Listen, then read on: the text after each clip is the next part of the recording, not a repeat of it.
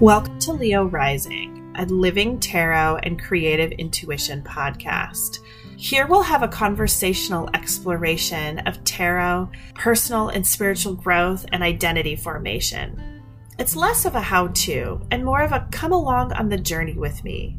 I'll process stories from my life, both from the past and the current moment that I'm moving through, to give listeners things to think about in their own journey. I'll also be introducing you to wonderful humans who are exploring these topics in their lives, either personally, professionally, or both. So my name is Jenna Fox, and I'm an educator, writer, tarot reader, and queer adoptee witch mama. What I'm not is an expert. So if you're a seeker, if you've got a curious mind and are interested in esoteric topics, then this is the podcast for you. And I'm so excited to have you. Let's get started on the journey, shall we? So I'm in a pretty interesting place right now, not just as far as the podcast goes, but in my own personal experience of living with this new or relatively new way of being in the world, as far as following the pagan calendar, the witch's calendar. And I am almost hesitant to say anything on the podcast because I know that the intention that I have set up is that I'm going to record and release episodes around Yule. But that means that there's going to be quite some distance between when I record this, which is on November 1st, the day after Samhain, and when you, the listening audience, actually gets to hear my words. And one of the things that I've been thinking about is wondering if I am wanting to do these sort of mass Netflix style binge listens, which is how I actually prefer to listen to podcasts. When I find a new podcast, I just listen to like all the episodes. And then I do tend to go to the weekly format, like most podcasts run on a weekly or every other week format. But there's something in the way that I work that I really love to kind of absorb a lot of information all at once. And actually, several years ago, I was talking with my husband about how we process information. And he is the kind of person that will come across new concepts, and he was a theology major for his master's degree. And so he would spend a lot of time looking at new, specifically spiritual concepts or ideas or philosophers or theologians. And he would sort of pick through the information. He would like side eye it all, right? And he would survey it all, and then he would pick through the information to decide what kind of needed to be integrated into his experience, which when I think about animals, scavenger animals who kind of come across a carcass and they decide, okay, am I going to peck out the eyeballs? Am I going to try to like eat, the little remaining niblets that are on the ribs? And that's sort of how he approaches the world in general, the world of knowledge and especially spirituality. I, on the other hand, tend to be like an owl or a snake. I actually prefer the owl imagery better because who wouldn't want to fly, right? But owls eat their prey. They come across something that they want to eat and they eat the whole thing. Right? And, gulp it down. And then their body over time digests, and what kind of comes out the other end is the stuff that wasn't good for the owl, that they didn't need any longer. So the bones and the hair, and that's how we get owl pellets. And so that's sort of how I approach a lot of things. So when I watch movies or shows or I read books, I like really get into it. And then I kind of let it digest and be like, oh, okay, after a time, maybe that isn't something that I believe or something I agree with, or that just doesn't quite sit right. But typically when I approach the new information, I kind of just take it all in as the gospel truth until it doesn't seem to quite settle out. either that or I'm super skeptical, and I'd be like the owl that would look at the frozen mouth from the from the freezer and be like, no thanks, and I would just walk away from it. So it's either like all in one lump or not at all. So it is directly after Samhain as far as my own specific experience of Halloween on October 31st. And I still feel like talking about this right now is going to be really relevant when I release this at Yule, because the way that the quote unquote normal calendar is, with January 1st being the new year as far as our American or westernized, or is it the Gregorian calendar? I get those confused, right? Because I know that it changed at some point in history, but so as far as our typical, standard calendar where 2019 is going to start on January 1st, that I have been practicing Samhain as a concept now. This was my second go round. So for one full year have I been in this place where I've been really considering myself a witch, even though I didn't use that label until about probably 6 to 9 months ago. But last year at Samhain, I decided that I was going to really begin to honor it, especially around the conversation of the people who have gone before, who have died, which was really lovely. It came across my Facebook, this day in your history feed, and having this really sweet conversation with my son a year ago. So he's 6.5, and that means that he would have been 5.5 last year. And the conversation that we had was really kind of about his great grandma, so my grandmother. And he just had this really sweet way of talking about how he really wanted to go as a ghost for Halloween. I was just kind of sharing with him the origins of Halloween and Samhain, and this is a direct quote of what he said on October 31st, 2017, when he was 5.5. Mama, I had wanted to go as a spooky ghost for Halloween because I miss my great grandma. And when he said this, we were laying in bed together at night, and he was processing his experience trick-or-treating in the neighborhood. And I said, I miss her too, buddy. If she was here, what do you think you would say to her? And he just said, I'd give her a big hug and say, great grandma, I love you and miss you. It was just this really sweet exchange, because my grandma, who I was very close to, died actually when Brewer, my oldest son, was 3. So he was at the age where he had definitely interacted with her and knew who she was.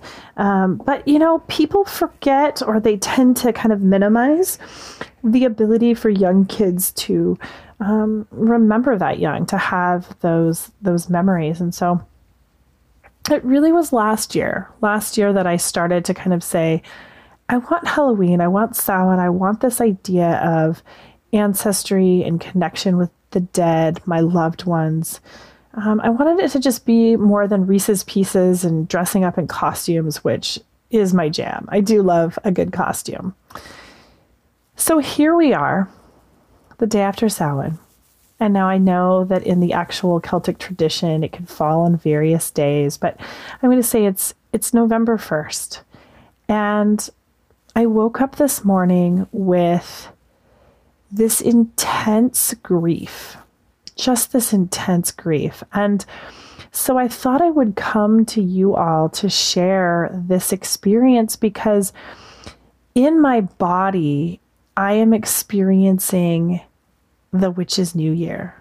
Day 1, November 1st, is the new year for this particular tradition that goes back into my bloodline. Now, let me back up just a little bit to explain some of my intentions, or what I had sort of hoped would happen for Samhain. So I follow several people on Patreon and I'm on Instagram. And one of the questions was asked, it was asked by more than one person, but just like, what are your Samhain plans? And I had said that I wanted to take my kids trick-or-treating, which is our yearly tradition.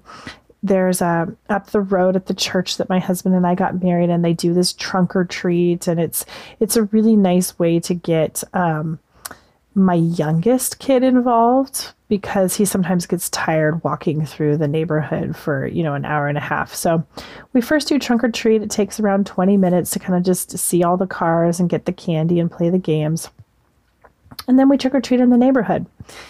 And that was my intention. My intention was to dress up like every year and take the kids around trick or treating and then get them to bed and just spend some time at my ancestor altar. I've been having some quiet creative bursts, and I was hoping to maybe do some journaling. I have a sweet little offering of a rose and a feather and some dried fruit on my altar and some candles. And I was just going to spend some time in quiet reflection and thinking about all of the people that have gone before me. But in the day or two before Halloween, I got a text from my bio dad. And my bio dad and I are pretty close, especially as far as adoption reunion relationships can go. We've been in reunion now for 10 years, 10 and a half years, actually. And Halloween is one of his favorite holidays. And it was actually so wonderful for me to meet him, to know that Halloween was such an important part of his life, because it was not only my favorite holiday or one of my favorite holidays growing up, because I love dressing up, but also it was a really great holiday for us to spend together as we were getting to know each other, because there wasn't a lot of the same cultural baggage that Thanksgiving or Christmas or Easter has, as far as, showing this hierarchical importance of family, right? So, I think my parents or my in-laws probably would have been pretty upset if on, the first or second or third Thanksgiving, if we had suddenly, rotated out another to go to another set of family members' houses. It's already hard enough to be partnered and have in-laws and have my family of origin that I was raised in, my adoptive family, feel threatened by my in-laws. It's just divided time. So knowing that Halloween was such an important part of his life, this was a great way to say, this is something I can be a part of. And so for the first couple of years, my husband and I would go down there, and he would have a Halloween party. And there was times that we would dress up, and it was just really great. So I got a text from him because my half sister is now in college and my other half sister is 16 and is kind of, more independent. And he just said, I miss trick-or-treating. I miss Halloween. And I said, come up and do Halloween with us. It would be so fun. And so he did. He dressed up and he brought my half sister from college, and they came and we had pizza and we hung out low key. And then we went trunk or treating, and then we went trick or treating, and we had some cinnamon whiskey while we were walking and watching the kids. And it was just everything that I could have ever possibly hoped for as far as a Halloween Samhain night trick-or-treating experience with kids. And it was just such this beautiful connection of the generations, and seeing how I'm standing in the gap there between my ancestor, right, my biological dad, and the lineage that he comes from, and my children. And I get to bridge that. Our relationship was ruptured for 25 years.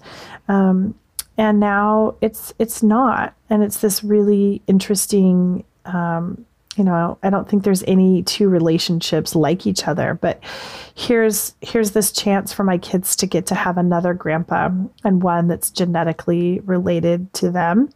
And we actually spent a little bit of time I kind of went out on a limb. Now I know that my biological dad has had some knowing, some premonitions, some experiences. It runs in the family, some of these psychic or other intuitive experiences. And so I asked him, I was like, hey, did Aunt Robin or Aunt Chris mention the dream I had this summer? And he said no. And so I shared with him the dream that I had where I heard his mom's name and saw the teacup floating and that it was her birthday when I had that dream. And he said, well, I believe it. He goes, and the next time you come over, I can show you that teacup. It's in the china cabinet. And he goes, but I think that teacup that you saw was her mother's teacup, which was actually this really beautiful little tidbit because, that's who I connected in with after I had this experience. It was my grandma's mom, the lineage that opened up on the family search. And so we were just talking about that and why she emigrated from the Czechoslovakia, which was Bohemia at the time because it was pre-Czechoslovakia. She came during World War I. So I was unprepared to have such a wonderful night among the living. I think that that's kind of the best way to say it. I was just so unprepared to have and feel this, which is talk about the veil being thin. And what I felt like last night was that the veil was thin between my heart and my children and my heart and my dad and my sister and my heart and the experience of being embodied as this lineage, as this, I am an ancestor and I have descendants, and what kind of ancestor am I being and what a privilege it is. But I woke up this morning and it felt like when you've had this great experience and there's a loss and there's sadness and there was just this profound grief that I felt around it being over or it being day one of something new rather than day 365 of something that was beautifully comfortable, or the ending, the culmination of such a wonderful full wheel of the year. And this feeling is not unusual for me.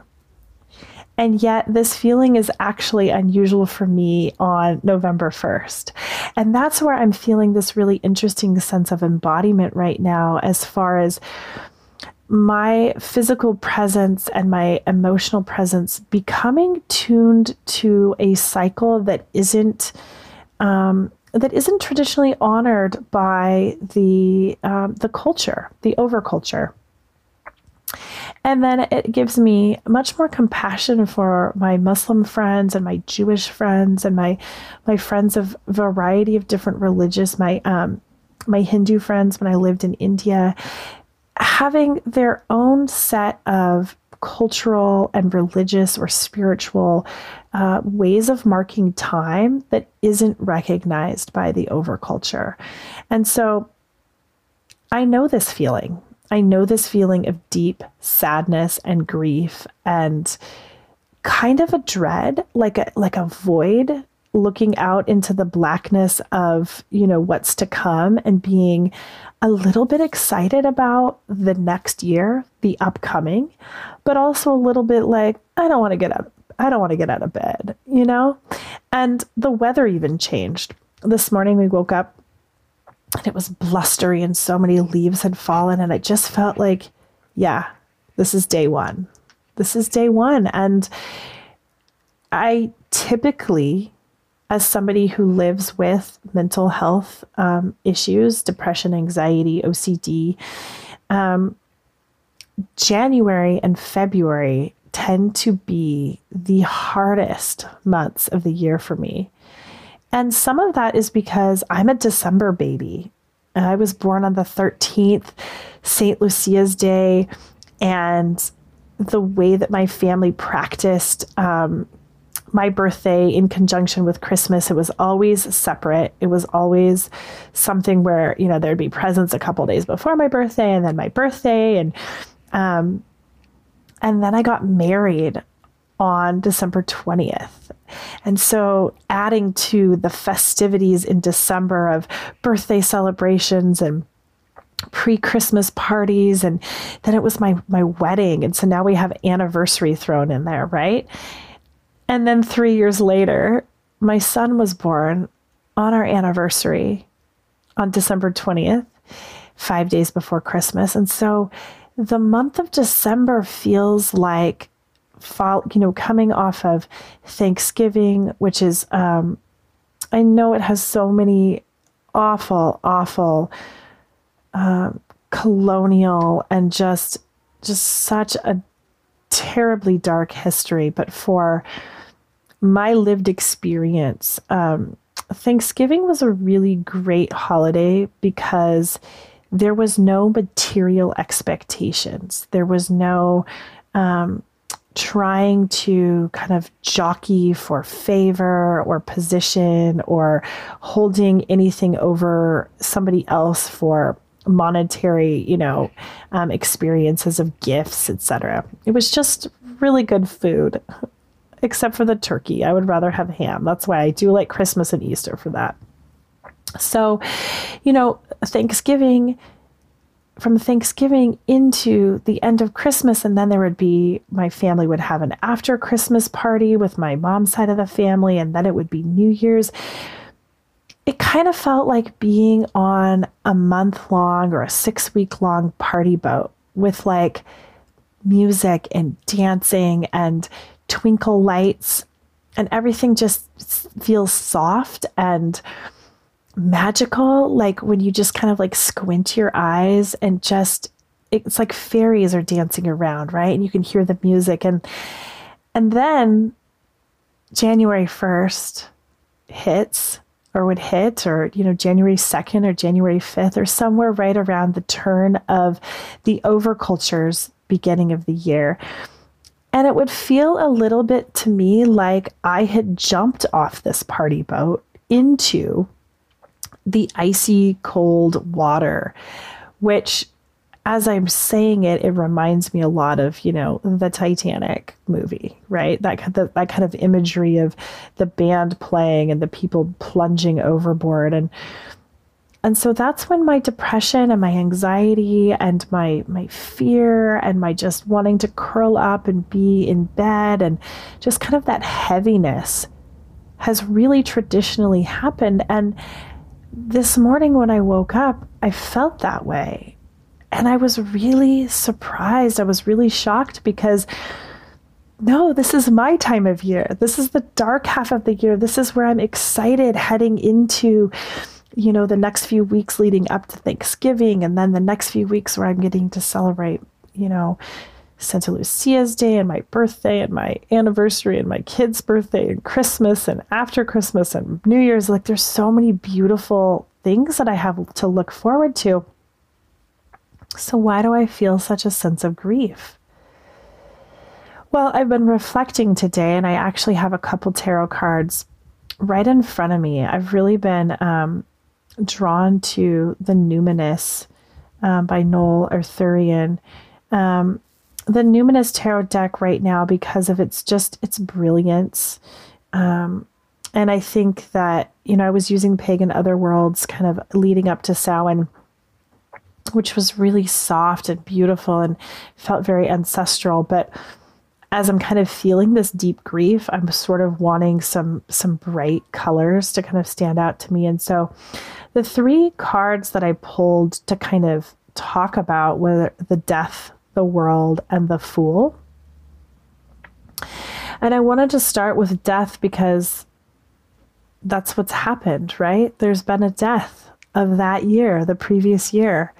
It has been folded under and the leaves have dropped, and it's under the dirt. It's under the ground. It's buried. It's no longer. It is the bear that has gone into the cave and is hibernating, which I just learned, even though I knew that bears didn't legitimately hibernate like rodents, I didn't know that their state of hibernation, quote, hibernation, torpor, is much like a trance state. And so there's just been some interesting bear facts that I've been learning as we're heading into this time from now until Yule. And so this idea of death is really here with me. And death is kind of messy and sad and dark. And yeah, there's this knowing inside me, I can feel it, that this grief isn't going to last forever. And yet right now I'm feeling it. I'm feeling it. And so the world and the fool. And I sort of feel like this is an interesting conversation. So many tarot cards could be pulled to talk about kind of how I'm feeling in this moment. But the world is the culmination of a cycle. And it's this really beautiful image of in their deck. It's this really beautiful image of a lotus flower, and there's like a kind of like a tree of life in the middle, and there's all these different colors. There's green and yellow, and there's another ring of kind of like butterflies that are red and orange, and then there's blue with some green leaves, and then there's kind of like these stumpy little like winter trees that are happening, and all around it it's being held in this night sky.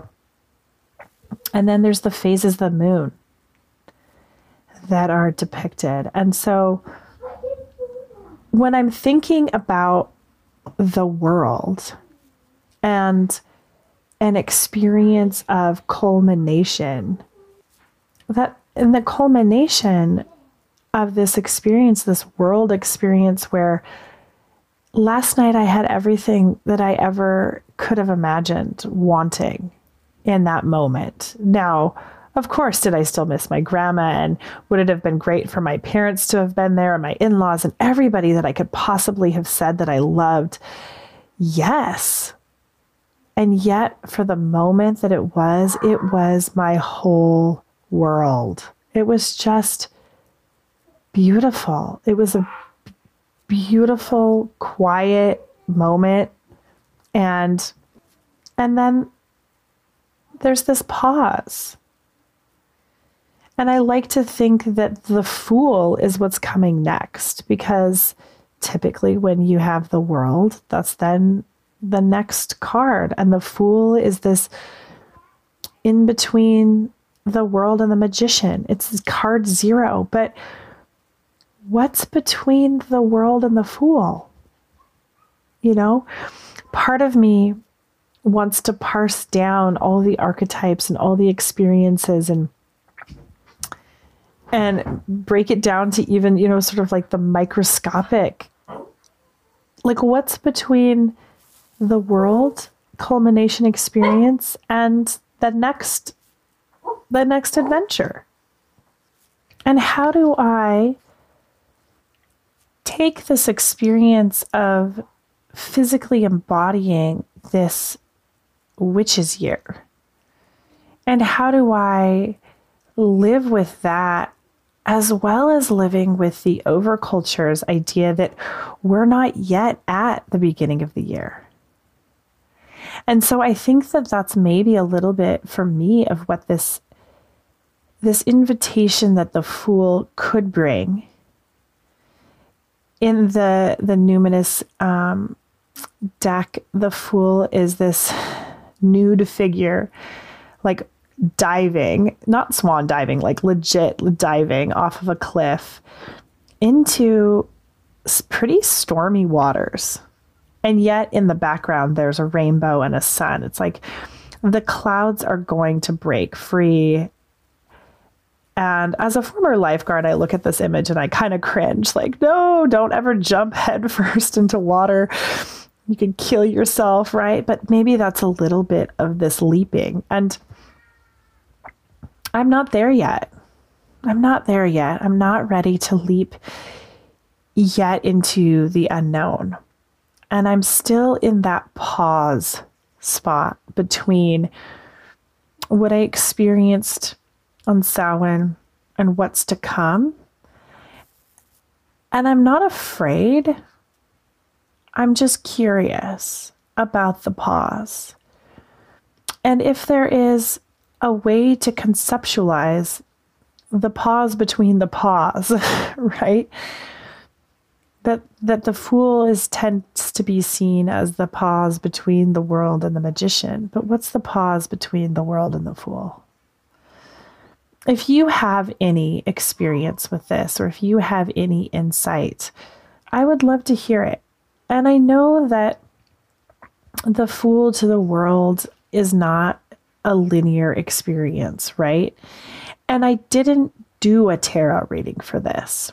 And so I think that will be something I'm sure that I will experience, that I will do for myself, and either record it or just keep it for myself as I process through what this experience has been like for me and how I'm integrating all of this into my own body, as I'm now kind of living in sort of a dualistic way, which I'm used to, right? As somebody who's queer, as somebody who's adopted, as somebody who is a witch, I now have just another experience of living between two worlds. But I'm such a newbie at this one, right? As an adoptee, I know what it's like to live my life having one set of parents and thinking about another, or having one set of parents and having another set of parents that I now know, and trying to navigate all that. I'm not saying that I'm an expert or that I'm the best, right?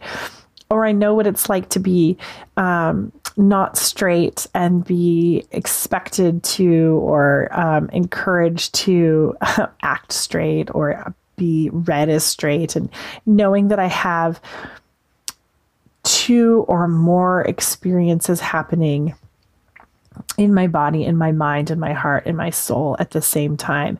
So that's okay. I'm just curious if anyone else has, I don't know, a concept or an image, or what would you put between these already natural pauses, the pause between the pause.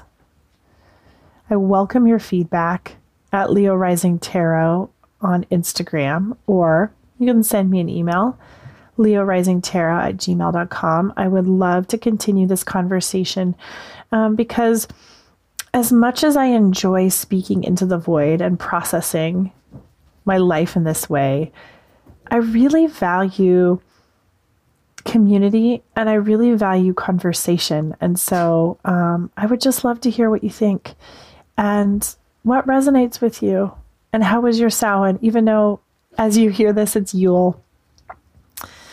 But I think it could be important to think about it for the overculture New Year as well.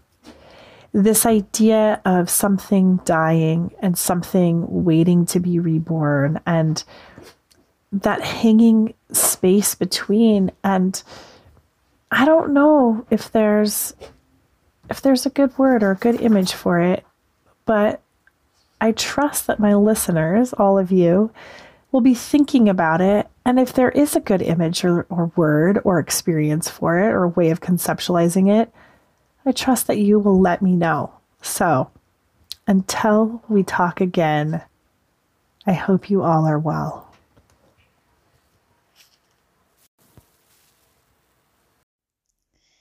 Hey friends, thanks for listening to Leo Rising, a tarot and creative intuition podcast. As of January 2021, this podcast and all of the information is archived. So feel free to listen to the episodes. The wisdom of the tarot is everlasting, but much of the information about booking a reading from people has changed in the last couple of years. So know that there isn't a tarot Instagram account or email address or way to get a hold of me for readings at this point. And of course, I will update that in the future if it changes.